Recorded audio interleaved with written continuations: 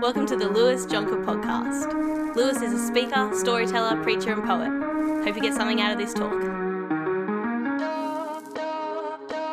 Words have power. Words have power. Scientists Maria Richer and colleagues proved this in 2008 when they monitored brain responses to negative words, whether those be auditory or images of negative words. And they found that stress and anxiety-inducing hormones were released from hearing these words or simply looking at them. But you and I both know that we don't need a scientific study to know how damaging and harmful words can be. We've all felt it firsthand.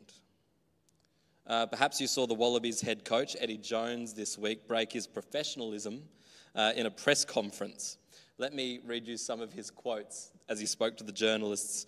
This is essentially what he said, overwhelmed by the negative words of the Australian media. "I can't believe the level of negativity here, boys. You're so bloody negative. If you haven't got anything positive to say, don't. I can feel this negativity. I've got to go wash myself off." And he stormed out of the press conference. I think for him it was particularly difficult in a week where everyone was praising the Matildas, as we should, and be positive. Everyone was being so negative about his Australian team, to the point where he could feel it. He felt he needed to wash himself off. Have you ever felt like that? Someone's words make you feel like you need to wash yourself off. Words have started wars, ended friendships, torn lives apart. Some words have rooted themselves so deep, even decades pass and the pain remains. I've been hurt, you've been hurt, and I have no doubt that we have all hurt others with our words. Words have ended lives. Michelle Carter, a 17-year-old in America, was convicted of manslaughter for texting her boyfriend to the point of death, encouraging him to end his life. And she was convicted for that. Words are powerful. Proverbs 18:21, "Death and life are in the power of the tongue, and those who love it will eat its fruit, whether good or bad." Pain, sorrow, hurt, betrayal, words. Church, these things ought not to be. There has to be a better way. This morning I'm going to be reading from the book of James, and James is talking all about words, particularly negative ones. And in some sense, I think this passage is obvious. I think as I read it to you now, when I go through it like line by line, I think we're all going to sit here and say, yeah, that's obvious. Words are powerful. They can do such damage. They spread like wildfire. We all know that. But I'm praying this morning that these things ought not to be, and perhaps there's a better way, and perhaps we can learn it together. So first, I'd like to read the passage, and I'm going to interject throughout with some various thoughts. Let's read James 3 onwards. James 3 onwards. "Not many of you should become teachers, my brothers, for you know that we who teach will be judged with greater strictness." A warning to people like me who hold microphones. Be careful what you say. As someone who calls myself a pastor, teacher, whatever title they give us in the land of the institutional church, I have been burnt by this many a time. I remember when I first began my role here as a youth pastor, outside of church, I was sitting with a bunch of youth leaders, and inappropriately I made a joke about a mental health condition, not knowing that a specific youth leader I was with had that mental health condition, and it was wrong, and it was bad, and it was awful. And since then, I've tried to learn to control my words, and I had to meet with that youth leader and apologise profusely. But listening to the youth leader, it was interesting. They weren't hurt by my joke. They were hurt that the fact someone with my title would make that joke. Are you with me? When we carry the title of Christian around with us, when we're carrying our cross, people will judge us differently. Therefore, we should be careful with our words. And I like to think James is just starting this passage, almost like talking to his fellow peers, talking to other Christians, saying, oh, not many of you should be teachers because you'll be judged more strictly. It's almost like he's going, I've felt the pangs of that, so be careful. Be careful. Be careful. If you're someone who walks around with an air of religion, be careful with your words. For you know that we who teach will be judged with greater strictness, for we all stumble in many ways. And if anyone does not stumble in what he says, he is a perfect man, able to bridle his whole body. Oh, wouldn't it be good if I could control my tongue and be absolutely perfect? Luckily, I've read the rest of the Bible, including the beginning of it, where humans fall, and I know that I'm not perfect. I'm going to make mistakes with my words. You're going to make mistakes with our words. When none of us are perfect, we need Jesus. But imagine if we could control our tongue. James is saying if you could control your tongue, you could control everything. You could be almost perfect. We know that Jesus was the only perfect man. If we put bits into the mouths of horses so that they obey us, we guide their whole bodies as well. I spoke about this in a previous sermon from the first chapter of James, talking about the bits in the tongues, in the mouth of horses, and how we should... the way we control horses with the bits, we should control our own tongue and control what we say. And I talked about how some horses are ridden into battle. Some horses are ridden in equestrian competitions. Some horses are just ridden for leisure, a leisurely stroll around the paddock. And I said that that passage is not about being silent, it's about being in control. And so we should be in control of our words, knowing that sometimes we must make a stand for what is right, just like Jesus did with his words. Sometimes Jesus did get angry at the Pharisees when the time was right, but he had control of his tongue. Look at the ships also. Though they are so large, they are driven by strong winds. They are guided by a very small rudder, wherever the will of the pilot directs. I grew up water skiing pretty much every weekend. I've said it before, I'm named after ski boats. Lewis, the brand of ski boat my parents wanted but couldn't afford. Ramsey, my middle name, the brand of ski boat they did own. They went on to test drive a Lewis and went, not very good. They bought a Raider instead. Imagine my name could have been Raider Ramsey. I love that thought. And I remember it was my dad, you get home, and my dad was very pedantic. He loved his boat. I would get home from school, he'd be working on the engine every single day. He just loved it. It was like trying to get it milliseconds faster. But I remember when we get home from water skiing a whole big day and we had to wash out the engine and flush the engine of the water and make sure it was all nice and clean and wash it down, there would be a moment where my dad would be looking over the whole boat and he'd say, Lewis, I need you to go up to the steering wheel and just set the rudder straight for me.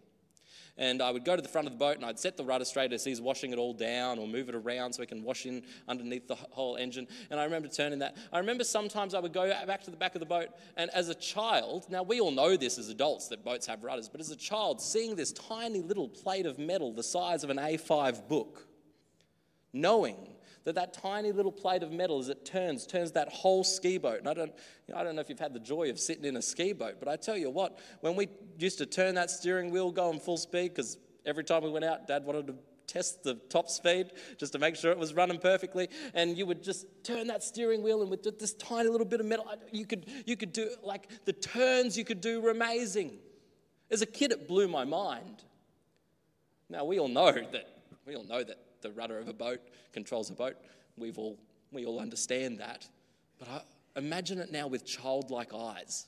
Do you remember when you first realized these things? It's like the tongue. It's a tiny little bit of the body. Yet it seems to be able to turn situations in so many ways, whether for good or for bad. That's like the tongue, wherever the will of the pilot directs. So also the tongue is a small member, yet it boasts of great things. Boy, can the tongue boast. I've certainly been caught boasting before out of pride and ambition. Yet I think what this passage is trying to say is if the tongue had its own little mouth and it could brag to all the other parts of the body, it would say, look at me, I'm powerful. The tongue could do that. It would say, take that, pinky finger. I'm strong. How great a forest is set ablaze by such a small fire. That's true. Growing up in the country, I guess here too, very native land, Australia. But it was like, I remember vividly when bushfires were set in my hometown because someone would throw a cigarette out a window while they're driving along. Tiny little spark, tiny little fire can set a whole forest ablaze by such a small fire. And the tongue is a fire, a world of unrighteousness. The tongue is set among our members, staining the whole body, setting on fire the entire course of life, and set on fire by hell. Strong words. Set on fire by hell. Set ablaze by such a small fire. This tongue is damaging. It reveals our unrighteousness. You only have to listen to someone speak for a short amount of time to realize, okay, human beings have an issue. It can reveal our unrighteousness. For every kind of beast and bird and reptile and sea creature can be tamed and has been tamed by mankind. I don't have that particular set of skills. I'm also bad at taming animals. Any pet I've had, not very well behaved. But in theory, we should be able to do it. But no human being can tame the tongue. James almost like, he's like, how sad that we can't tame this thing. It does so much damage. Why can we not tame it?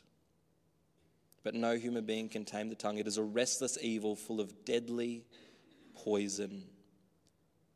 A restless evil full of deadly poison. As I said at the beginning, whether we've felt words or whether we've spoken them over others, that sentence is just obvious. James is preaching to the choir. With it we bless our Lord and Father, and with it we curse people who are made in the likeness of God. The same tongue. We come in on Sundays and we bless each other, and with that same tongue we curse people. Cursing here, I think James would intend to be quite broad with that sentence. What does it mean to curse people? I think it could mean anything from gossip to saying a mean word, to wishing evil upon, to just having bitter annoyance that comes out when you're talking to your close friends. I've been there, you've been there. I think it's important we try to bless more than we curse. Recently I've included a practice in my life where I try to bless people by name, people that have hurt me, or even just minor annoyances. I'll just say, God, I bless this person. Often my lists are quite long, so I don't know what that reveals about me. And the reason I have to include that is because I know it is so easy to talk down on others who have annoyed me or hurt me. So I have included a practice every day where I sit down and I try to bless people by name, including servers at cafes, all these little things. People that I love. It's a daily practice for me. But from the same tongue comes cursing. My brothers, these things ought not to be so. Does a spring pour forth from the same opening both fresh and salt water? Can a fig tree, my brothers, bear olives, or a grapevine produce figs? Neither can a salt pond yield fresh water. My brothers and sisters, these things ought not to be so.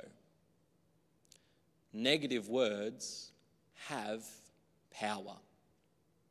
We know that. And I think James is not imploring every person to be perfect. He can't. He knows that only Christ can make us perfect. And if you have been in the church for a long time, you would understand we use this really Christianese word called sanctification that normal everyday people don't know. But, you learn it in Bible college. We say it in sermons every now and then. But this word sanctification, meaning when you become a Christian, you are on an ongoing journey of becoming more like Christ until we reach heaven. And in heaven, all our words will be perfect. We will have reached the fullness of Christ. But right now in this life, as hard as I try to tame my tongue, as I can be Christ-like as I want, I'm still going to make mistakes with my words. And you're still going to make mistakes with our words. And I can promise you we're not going to banish you from this church for making mistakes with your words, because I would also have to quit and leave, as would every other member of our staff team. But it doesn't mean that I shouldn't listen to this encouragement and do whatever I can to be positive and to be like Christ with the Spirit's empowering. The Holy Spirit was with us. He gives us love, joy, peace, patience, kindness, goodness, faithfulness, gentleness, self-control.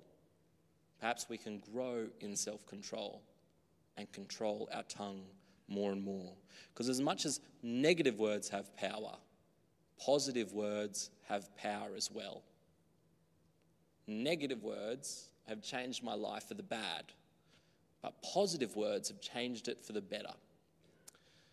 I'm participating in the Life in the Spirit course, and I'm reassessing everything I believe about spiritual gifts as I do it, and I think it's good. I know like me, many of you have had negative and positive experiences of churches using spiritual gifts, and one of the churches I was a part of was big on prophecy. They would have a traveling prophet, and I remember that sermon that week was the prophet would get up and he would say something along the lines of, "Close those doors." They'd close the doors. It was a joke, but it was very funny to watch people get nervous. And then the whole sermon would be the traveling prophet point to random people in the crowd and start giving words of knowledge or words of wisdom, and sometimes it was really out there. You're going to own a trucking business one day, and everyone would be like, "What?" And part of me questions this style of prophecy. And then sometimes he would go to other people and just encourage them. I remember the most impactful prophecy I ever saw in that environment, and perhaps the most true. There was a frail old man, and he pointed at the man stood to his feet. He hovered for about 30 seconds without saying a word, and he said, "Jesus loves you. Jesus wants you to know he loves you. Jesus is saying he loves you." This man broke down in tears more than any of the other fancy prophecies. Perhaps that's the most true prophecy. Words are powerful. And I wanted to prove this prophetic stuff wrong. So they were holding a prophetic workshop, which I had to pay for, of course, but that's another story. So you go to the prophetic workshop, and I'm like, I'm going to go and I'm going to prove this wrong. I grew up Lutheran. None of this stuff is real. I've never heard about this before. This is kooky. This is strange. And so I go to the prophetic workshop just thinking I'm going to prove the whole thing wrong. And whether or not I believe in it or not, this man's words changed my life. So I sat in the prophetic workshop with an entirely deep amount of cynicism.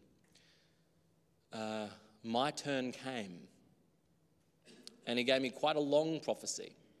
But part of the prophecy was, you are called to ministry. And you think it's the arts, but it's not. It's the ministry of God. And God's hand's on your life, and he's ordained your journey, and he's brought you to this place to lead. And he prophesied a bunch of other stuff about my family, which he could not have possibly known. And he said a bunch of other stuff about what my journey was going to be like over the next 10 years. And then he passed the microphone around to everyone else who thought they were a prophet. And the next people were giving me more and more words of whatever. And it changed my life. In that moment, I had come here and I'd written, the person I was living with said, "Well, why don't you write a little document about what you want to achieve?" Because I was taking a gap year and I was here working with the arts, a charity that works with music. And he said, "Why don't you write a document?" I remember writing the document. Here's what I want to achieve in life. Number one, I would love to be a performer. If I could be an actor, a magician, whatever, I would like to be on stages. I'd like to perform. Number two, if that doesn't work out, I would like to be a motivational speaker. I could travel around schools giving just encouraging talks to young people. Don't smoke, don't do drugs, that sort of thing. Or perhaps I could go into the corporate world and say things like, I don't know, something cheesy like, it's all about culture and finding the why, I believe that, obviously, but geez, do we need any more motivational speakers trying to prove it to us? And number three, I was like, if all of this fails, I'll go back to my hometown, and when I retire, I'll become a pastor of a small Lutheran church, context of my church at that moment was like, I grew up in a church of like 20 people, you know what I mean? I'll go retire, I'll become a pastor and be happy with my 20 people. But this prophet turned my life around. He literally flipped it upside down to the point where performing became the least. He literally said the words, you think it's the arts, but it's not, it's the ministry of God. And he immediately tipped my life upside down, and my gap year became a gap life. And I entered Bible college. Words have power. They change lives. Whether or not I believe in the intensity of this prophetic gift and the specificness of this prophetic gift, I have no doubt it changed my life, and God must have had a plan with those words. I guess God let the fish come in and the bones be spat out in that moment. I think even when prophetic gifts are used, God does have the ability to guard your heart, and he wants you to go and test the words for yourself. Eat the fish, spit out the bones. We must exchange negative words for positive words. I want to bring out some things that stood out to me in this passage, almost like an arima sense. So I'm not saying that every scripture I'm about to bring up now is the perfect exegetical explanation for the scripture that I'll show on the screen. But as I was reading it, things stood out to me. And I think there's people in the room who need to hear these things, and I believe them to be true because of systematic theology, as in the rest of the book, really tie into the stuff I'm about to say. And I sense that God wants to move in the hearts of people this morning, and I'm going to do that as creatively as possible. And I encourage you to go along with me on this journey. It won't be for everyone, but I implore you to participate. Perhaps if we do this in unity, it will be good. First of all, the scripture that stood out to me, negative words include false teaching. Not many of you should become teachers, my brothers, for you know that we who teach will be judged with greater strictness. I have no doubt that us in this room, including myself, have over our lives heard false teaching. This can be simple as, the nitty-gritty of religion. There's so many different denominations and we believe so many different things. Some of us have to be wrong. Do you understand?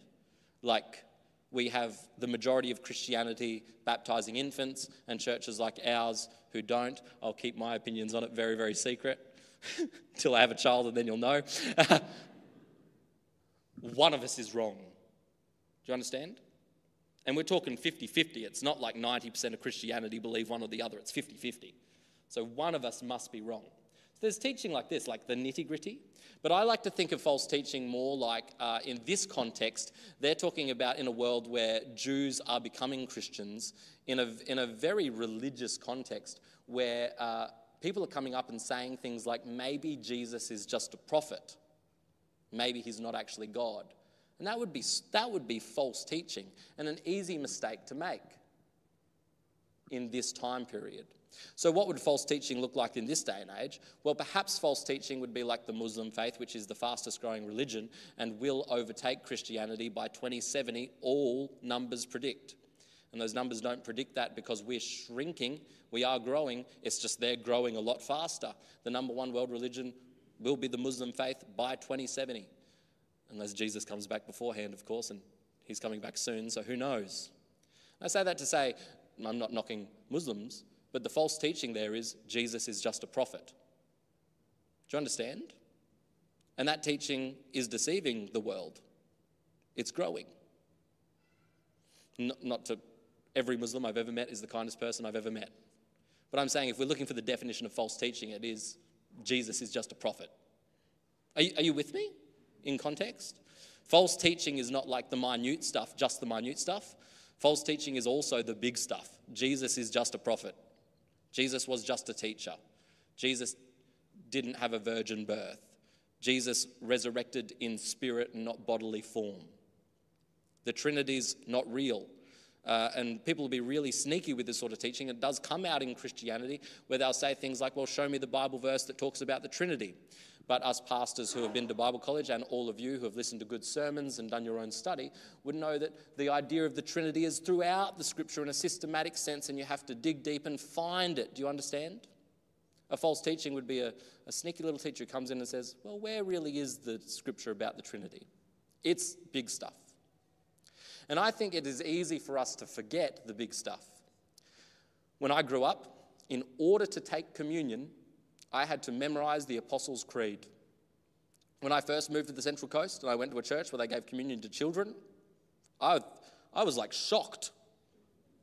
I was like, how can these kids possibly understand what they're doing?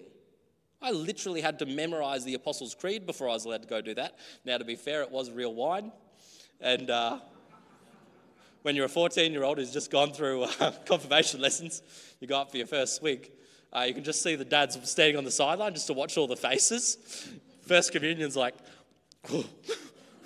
what is that? What is this juice? So I guess it's a different context. They don't want to give the 3-year-olds port. But I was shocked because I had to memorize the Apostles' Creed. I had to know what I believed. You need to come up with your own theology and understanding of whether you'll let your children take communion. But for the Lutheran faith, that was a big deal. It can be so easy to forget. I think in youth, we don't get to do a Trinity sermon every week. But every now and then when we do, kids are shocked.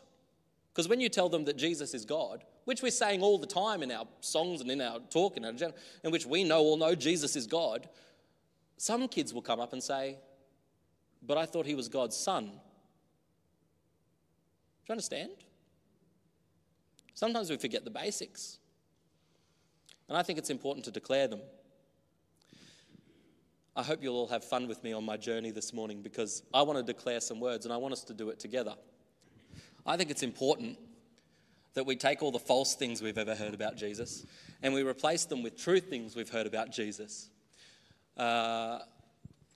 Because Ephesians 4:14-15 says that we'll no longer be infants tossed back and forth by the waves and blown here and there by every wind of teaching and by cunning and craftiness of people with their deceitful scheming. Instead, speaking the truth in love, we will grow to become in every aspect the mature body of him who is the head, that is Christ.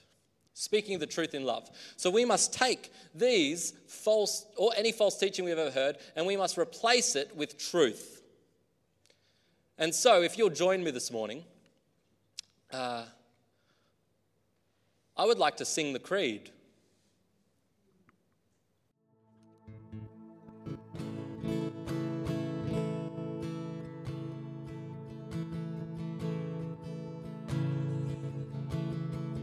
I believe in God our Father.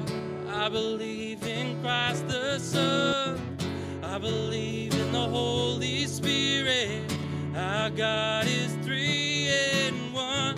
I believe in the resurrection, that we will rise again. For I believe in the name of Jesus.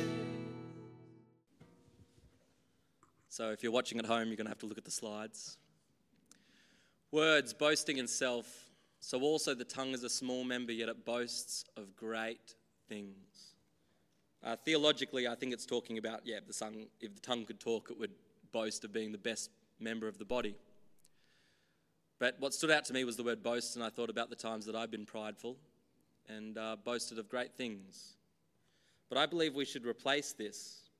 Instead of boasting in self, I believe that we should obviously boast in God.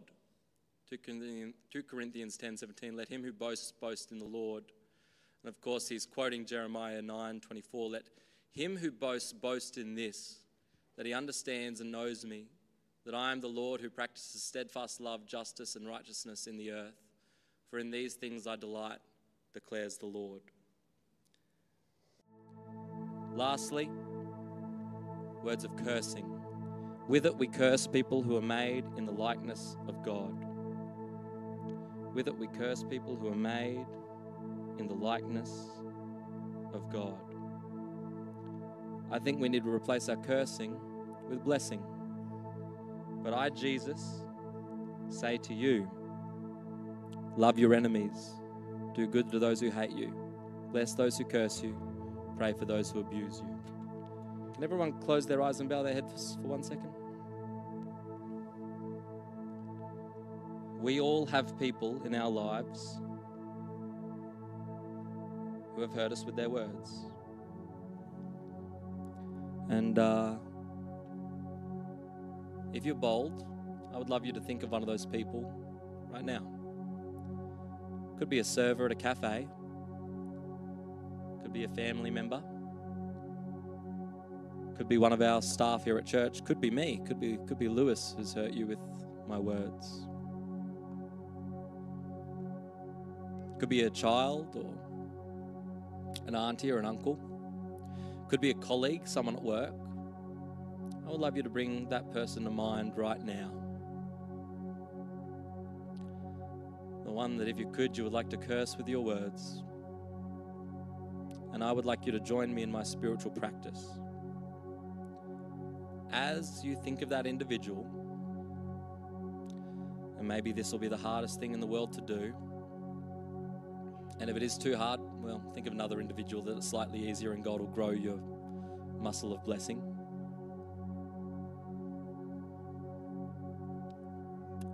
But I would like to sing a blessing over them.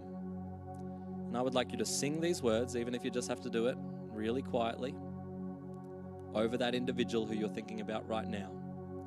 Because words are powerful. And if you have no one that you need to bless, well, come and teach me your ways.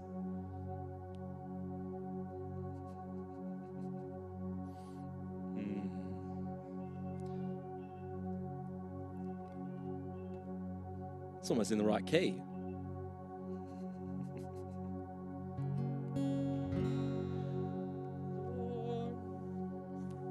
Can we sing this over them? Even if it's hard, it could be the hardest thing in the world. Lord bless you and keep you. Make his face shine upon you. Be gracious to you. Lord, turn his face toward you and give you peace. Now, the more you do it, the easier it gets.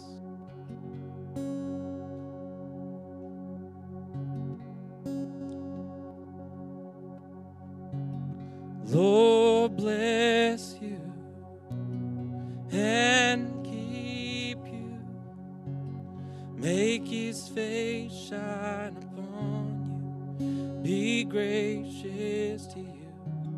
Lord, turn his face toward you and give you peace. Amen. Amen.